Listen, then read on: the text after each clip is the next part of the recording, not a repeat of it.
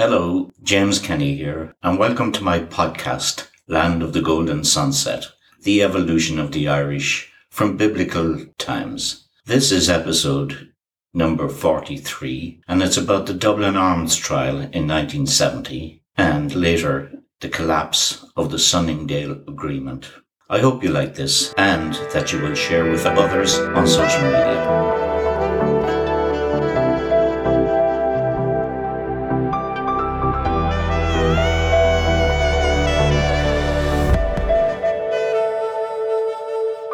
The massacres at Derry had serious repercussions throughout all of Ireland and also in Britain for years afterwards. In the Republic of Ireland, the Taoiseach, Jack Lynch, was faced with the unenviable task of removing two of his most able ministers from their cabinet posts. When he was informed that rumours of collusion between them and members of the Provisional IRA were floating around the city of Dublin.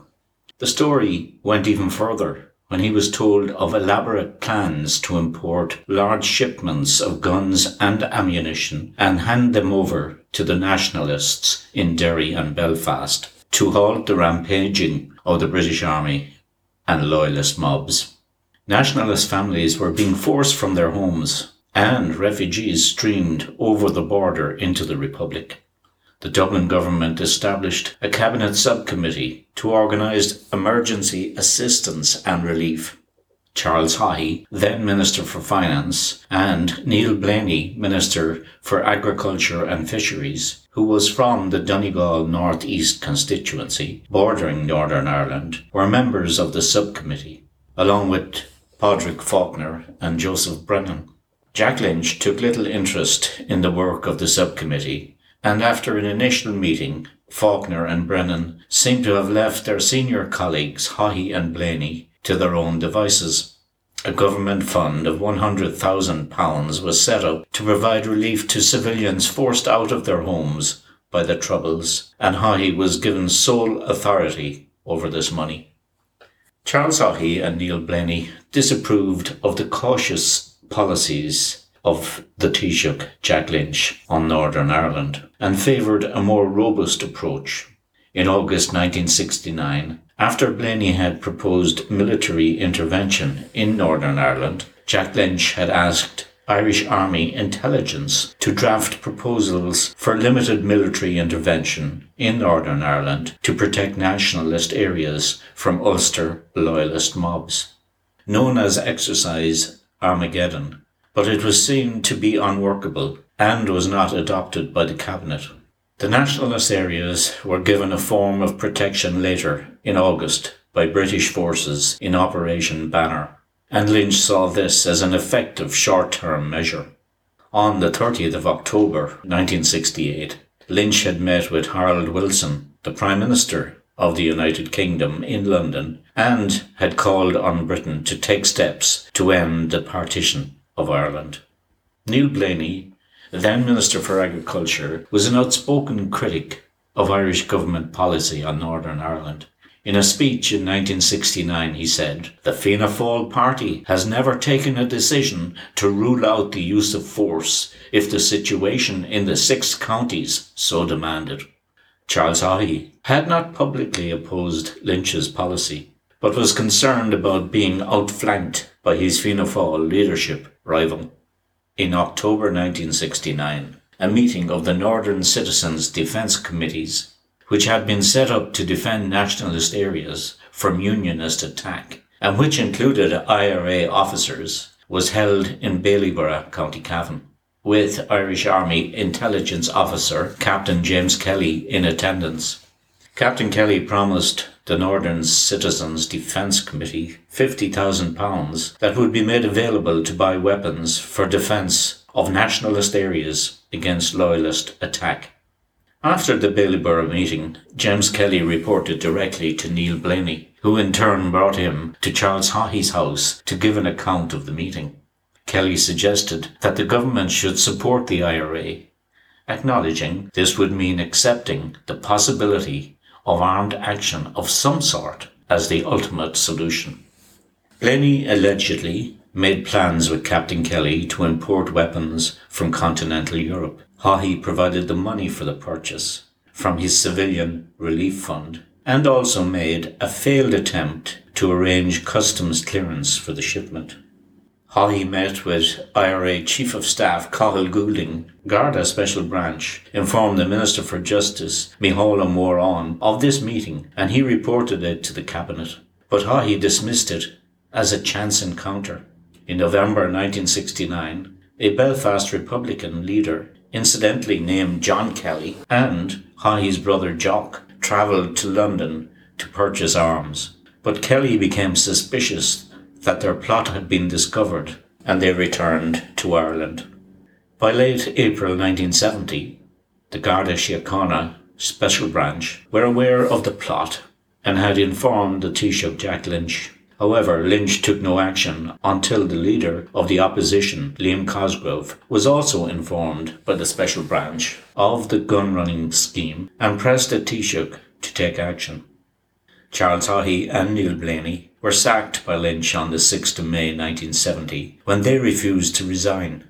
Kevin Boland, the Minister for Social Welfare, resigned from the government in protest at the sackings, as he was adamant, as were the accused, that the Taoiseach Jack Lynch and most of the Cabinet, in particular Jim Gibbons, then Minister for Defence, all knew about the plan to import arms. The Minister for Justice, Micheál Mór, who was in hospital at the time, was asked to resign on the 4th of May 1970, but he later claimed that he had in fact informed Lynch of the individuals involved. On the 28th of May 1970, Charles Haughey and Neil Blaney went to trial in Dublin, together with Irish intelligence officer Captain James Kelly, John Kelly, and Belgian businessman Albert Lux, who had allegedly agreed to use his contacts to acquire the weapons. All charges against Blaney were dropped in the district court on the 2nd of July 1970, and as a result he was not tried before the main trial got underway under Justice Andreas O'Queeve. The trial collapsed a week later after allegations of bias. Following a second trial, the other 4 defendants were cleared on the 24th of October 1970. At the trial, there was a direct contradiction of evidence regarding the sanctioning of the imports between Haughey and the chief prosecutorial witness, Jim Gibbons, Minister for Defence at the time, of the attempted imports. Haughey admitted arranging customs clearance for the shipment, but claimed in his defence that he did not know it consisted of weapons. This directly contradicted the evidence of Gibbons and Peter Berry that Haughey was fully aware of all the details of the conspiracy. It also contradicted the testimony of his co-defendants, who admitted that they had tried to import weapons, but maintained that the shipment had been legally authorised by the government. During the trial, the judge remarked that either Haughey or Gibbons had to be committing perjury. The trial led to bitter divisions in Fianna Fáil between supporters of the sacked ministers, Haughey and Blaney, and supporters of Lynch. The same divisions affected government policy on Northern Ireland.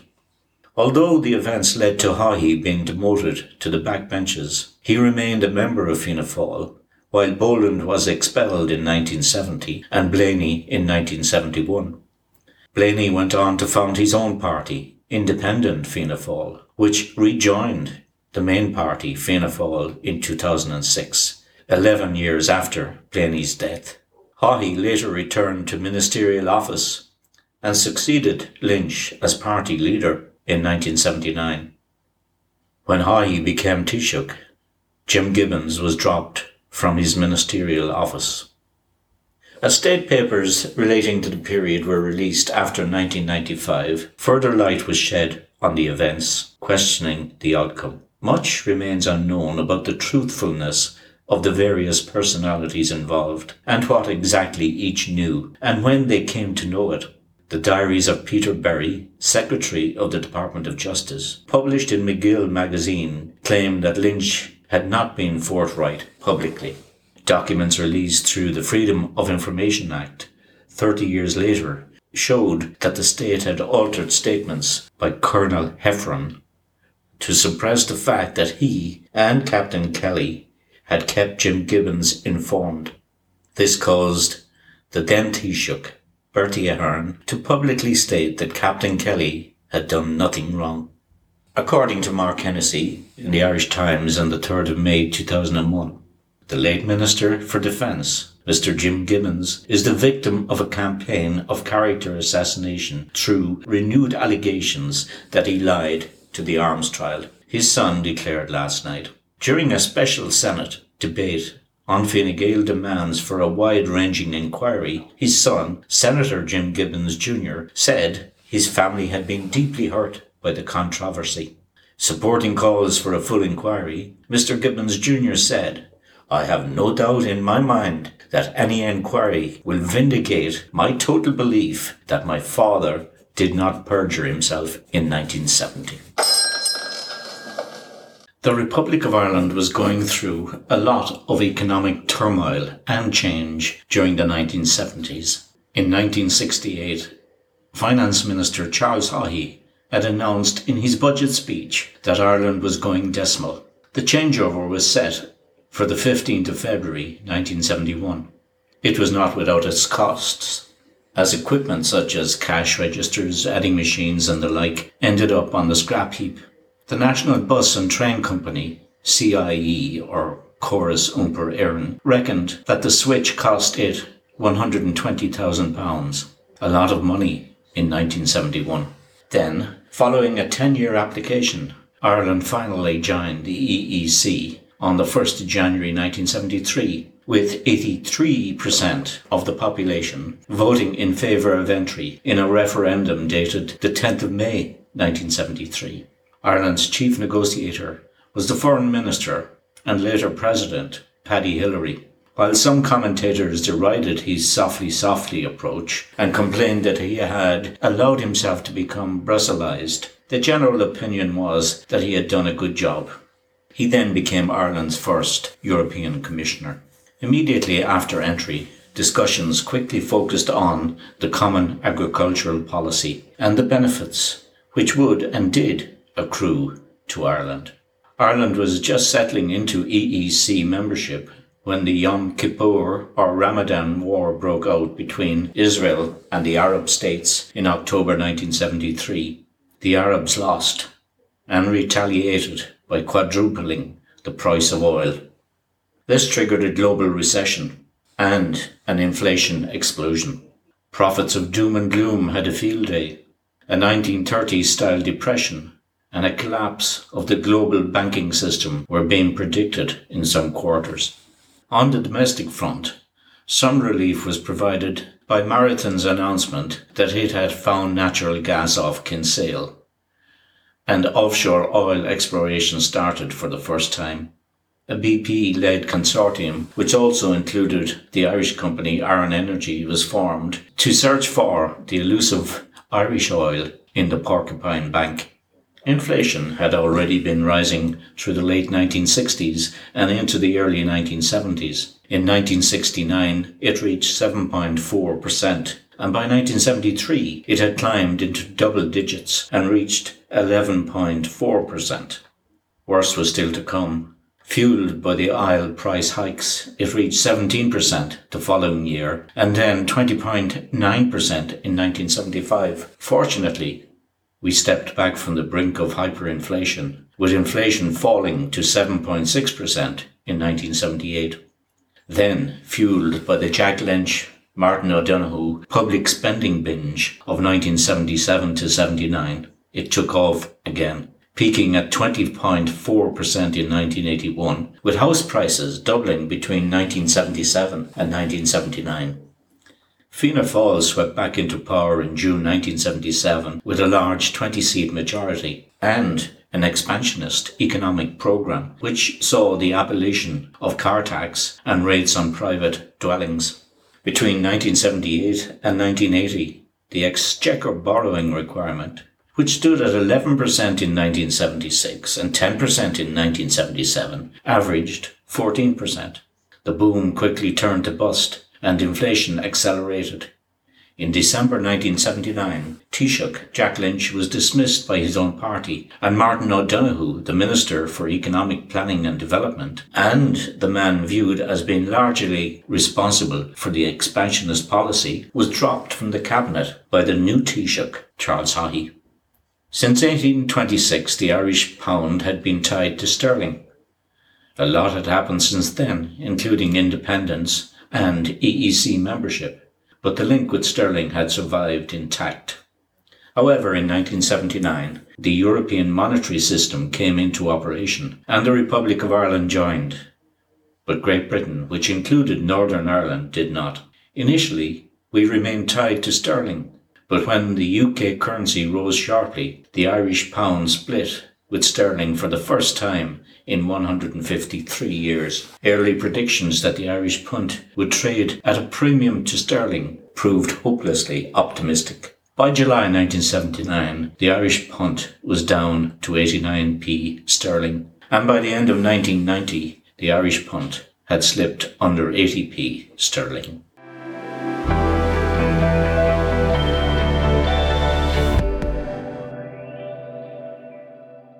"1972 was the worst year for casualties in the Troubles, with 479 people killed, including 130 British soldiers, and 4,876 people injured.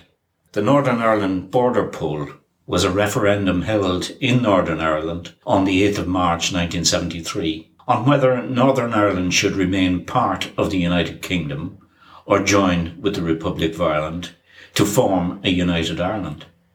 It was the first time that a major referendum had been held in any region of the United Kingdom. The referendum was boycotted by Nationalists and resulted in a conclusive victory for remaining in the UK.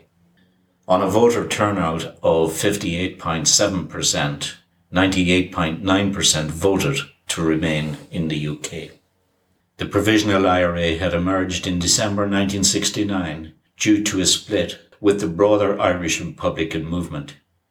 It was initially the minority faction in the split compared to the official IRA, but became the dominant faction by 1972.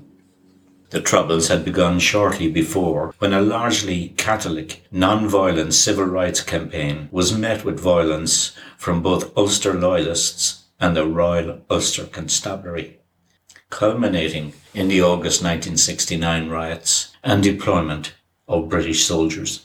The IRA initially focused on defensive Catholic areas, but it began an offensive campaign in 1970 that was aided by weapons purchased with Irish-American sympathizer dollars and supplied by Libyan leader Muammar Gaddafi. It used guerrilla tactics against the British Army and RUC in both rural and urban areas, and carried out a bombing campaign in Northern Ireland and England against military, political and economic targets. The Provisional IRA declared a final ceasefire in July 1997, after which its political wing, Sinn Féin, was admitted into multi-party peace talks on the future of Northern Ireland. These resulted in the 1998 Good Friday Agreement, and in 2005 the IRA formally ended its armed campaign and decommissioned its weapons under the supervision of the Independent International Commission on Decommissioning. Several splinter groups have been formed as a result of splits within the IRA, including the Continuity IRA and the Real IRA, both of which are somewhat still active in the dissident Irish Republican campaign. The IRA's armed campaign, primarily in Northern Ireland, but also in England, killed approximately 1,900 people, including roughly 1,000 members of the British security forces, 600 civilians, and 300 members of the IRA. After the British government prorogued Stormont, they decided to replace it with a new assembly and executive, and elections were held in June 1973. There were a number of new elements to this new system. The members of the Assembly would be elected using proportional representation. The executive members would come from both unionist and nationalist political parties. There would be an Irish dimension in the form of a Council of Ireland that would allow politicians from north and south to meet and discuss issues relevant to both parts of the island. In addition, the British government would keep power over security and justice in Northern Ireland. However, as usual, there were very different reactions to the British government's plan. Unionist politicians were divided by the proposed solution, but nationalist politicians were generally happy with the plans for a power-sharing assembly and executive. Former Prime Minister Brian Faulkner supported the plans, and some of his party members agreed with his position. Many Unionists, including the rest of Faulkner's party, the DUP, and the new Vanguard Unionist Progressive Party, set up by William Craig to oppose power sharing, were angry at the plans. These different groups came together to form the United Ulster Unionist Council, UUUC. The plan was to oppose the plans of power sharing and an Irish dimension. Provisions for a Council of Ireland existed in the Government of Ireland Act going back to 1920, but these had never been carried out in practice. Unionists resented the idea of any interference by the Republic of Ireland in Northern Ireland. In 1973, after agreement had been reached on the formation of an executive, agreement was sought to re-establish a Council of Ireland to stimulate cooperation with the Republic of Ireland. Talks were held between the 6th and 9th of December in the Berkshire town of Sunningdale between the British Prime Minister Edward Heath, the Irish Taoiseach Liam Cosgrave, and the three pro-agreement parties. The talks agreed on a two-part Council of Ireland. The Council of Ministers was to be composed of 7 members from the power-sharing executive and 7 members from the Irish government. It was to have executive and harmonising functions and a consultative role. The Consultative Assembly was to be made up of 30 members from Dáil Éireann and 30 members from the Northern Ireland Assembly.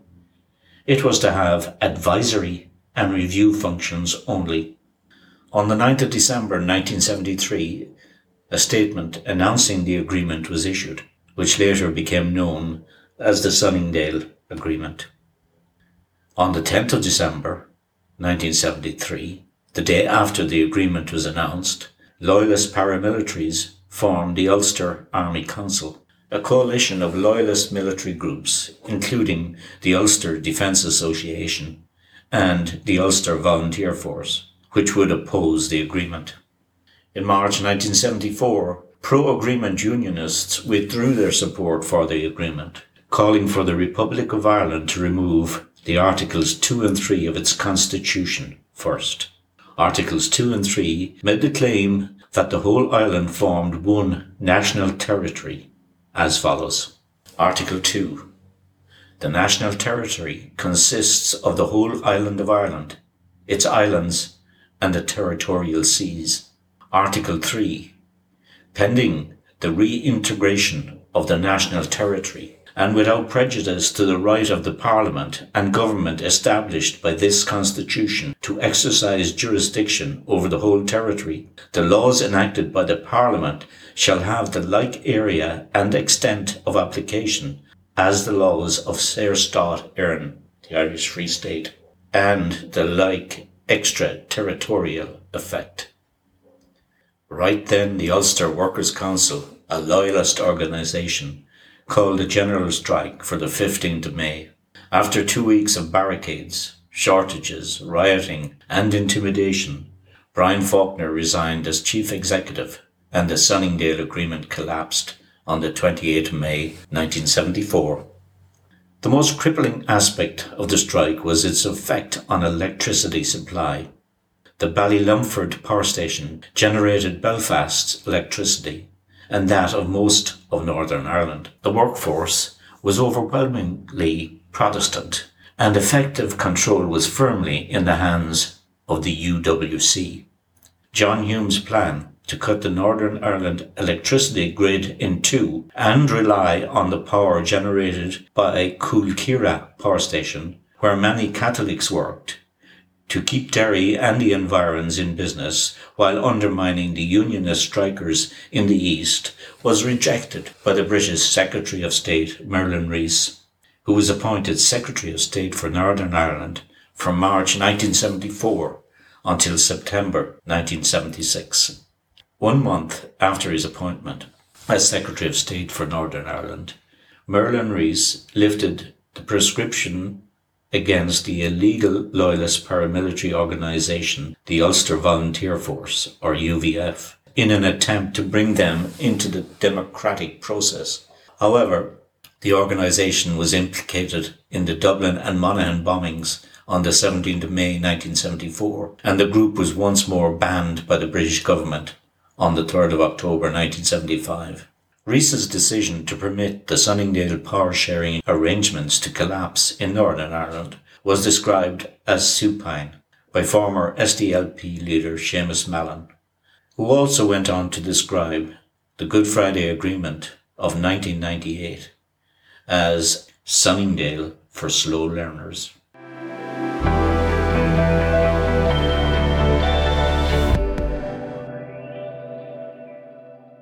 Seamus Mallon, 1936 to 2020, was a Northern Irish politician who served as Deputy First Minister of Northern Ireland from 1998 to 2001 and Deputy Leader of the Social Democratic and Labour Party, SDLP, from 1979 to 2001. He was born in the village of Market Hill to Jane, née O'Flaherty, and Francis Mallon, and was educated at the Abbey Christian Brothers Grammar School in Newry and St. Patrick's Grammar School, Armagh.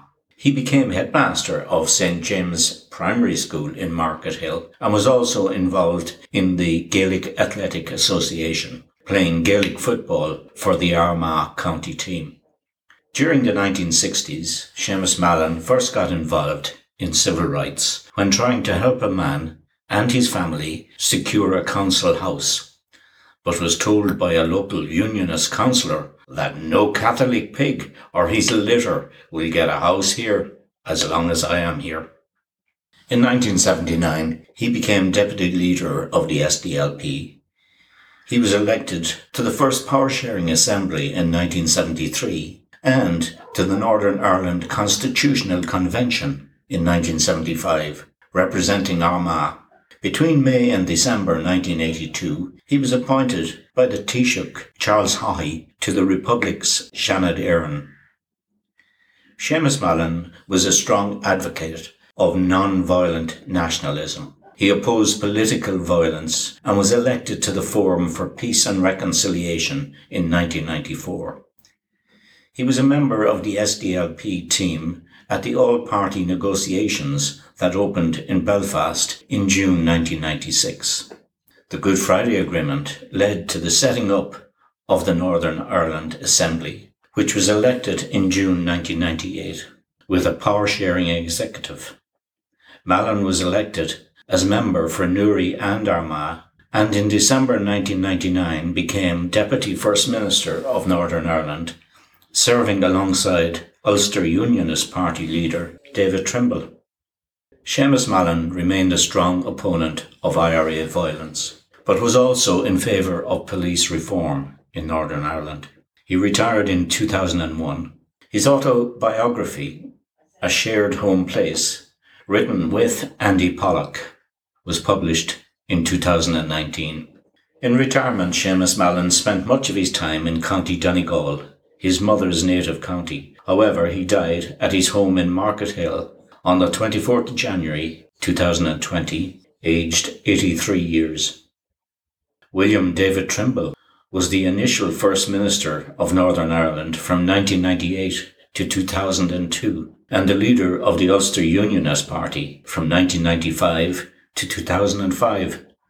David Trimble became involved with the right-wing paramilitary-linked Vanguard Unionist Progressive Party, known as Vanguard, in the early 1970s. He ran unsuccessfully for the party in the 1973 Assembly election for North Down.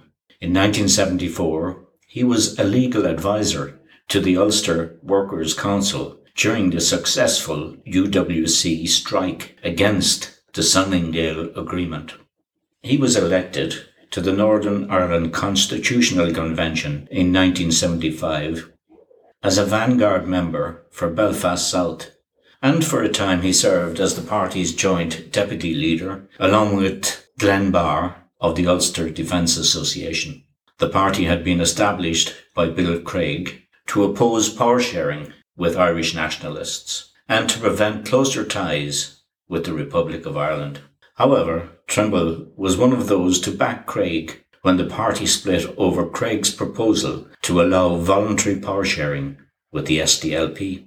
He joined the mainstream UUP, Ulster Unionist Party, in 1978 after Vanguard disbanded and was elected one of the four party secretaries. He served as vice chairman of the Lagan Valley Unionist Association from 1983 to 1985 and was named chairman in 1985. He served as chairman of the UUP Legal Committee from 1981 to 1995 and as honorary secretary of the Ulster Unionist Council in 1990 to 1996. In 1998, British Prime Minister Tony Blair announced a new judicial inquiry, the Bloody Sunday Inquiry, into the killing of 13 unarmed civil rights marchers in Derry in 1972. During the debate in the House of Commons, David Trimble was one of the few dissenting voices. He said, "I am sorry to have to say to you, Prime Minister, that I think that the hope expressed by the Honourable Member for Foyle, John Hume, that this will be part of the healing process is likely to be misplaced. Opening old wounds like this is likely to do more harm than good. The basic facts of the situation are known and not open to dispute." Reporting in 2010, the Saville inquiry confirmed that all the 13 killings and 13 woundings were unjustified. After being defeated in the 2005 general election, David Trimble resigned the leadership of the UUP soon afterwards. In June 2006, he accepted a life peerage in the House of Lords, taking the title of Baron Trimble of Lisnagarvey in the county of Antrim. He did not stand again for the Assembly, which finally reconvened in 2007, instead leaving the UUP to join the Conservative Party.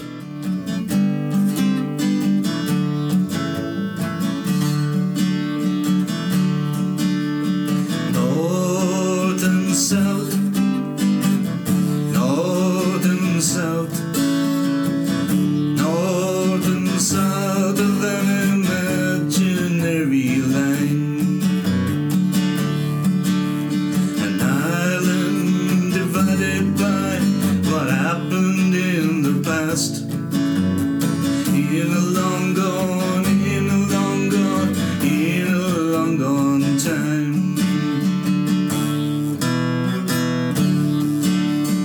People live their lives day by day, meet and greet each other as they pass along their way. Not much is different to the eye, but deep down inside, some people live to die.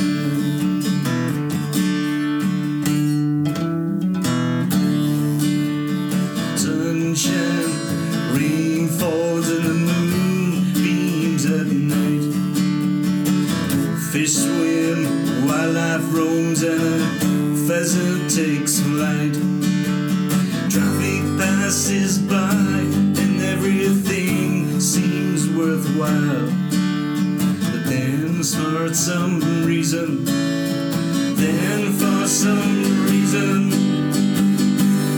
it becomes volatile.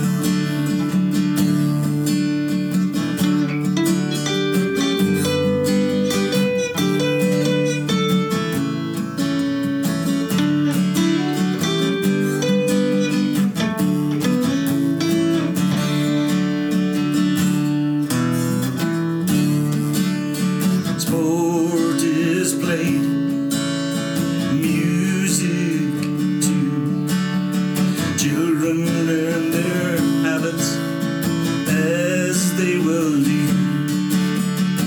Everyone is playing at different rules, but their leaders are looking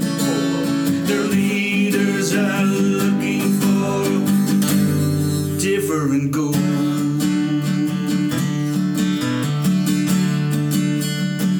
North and south, north and south.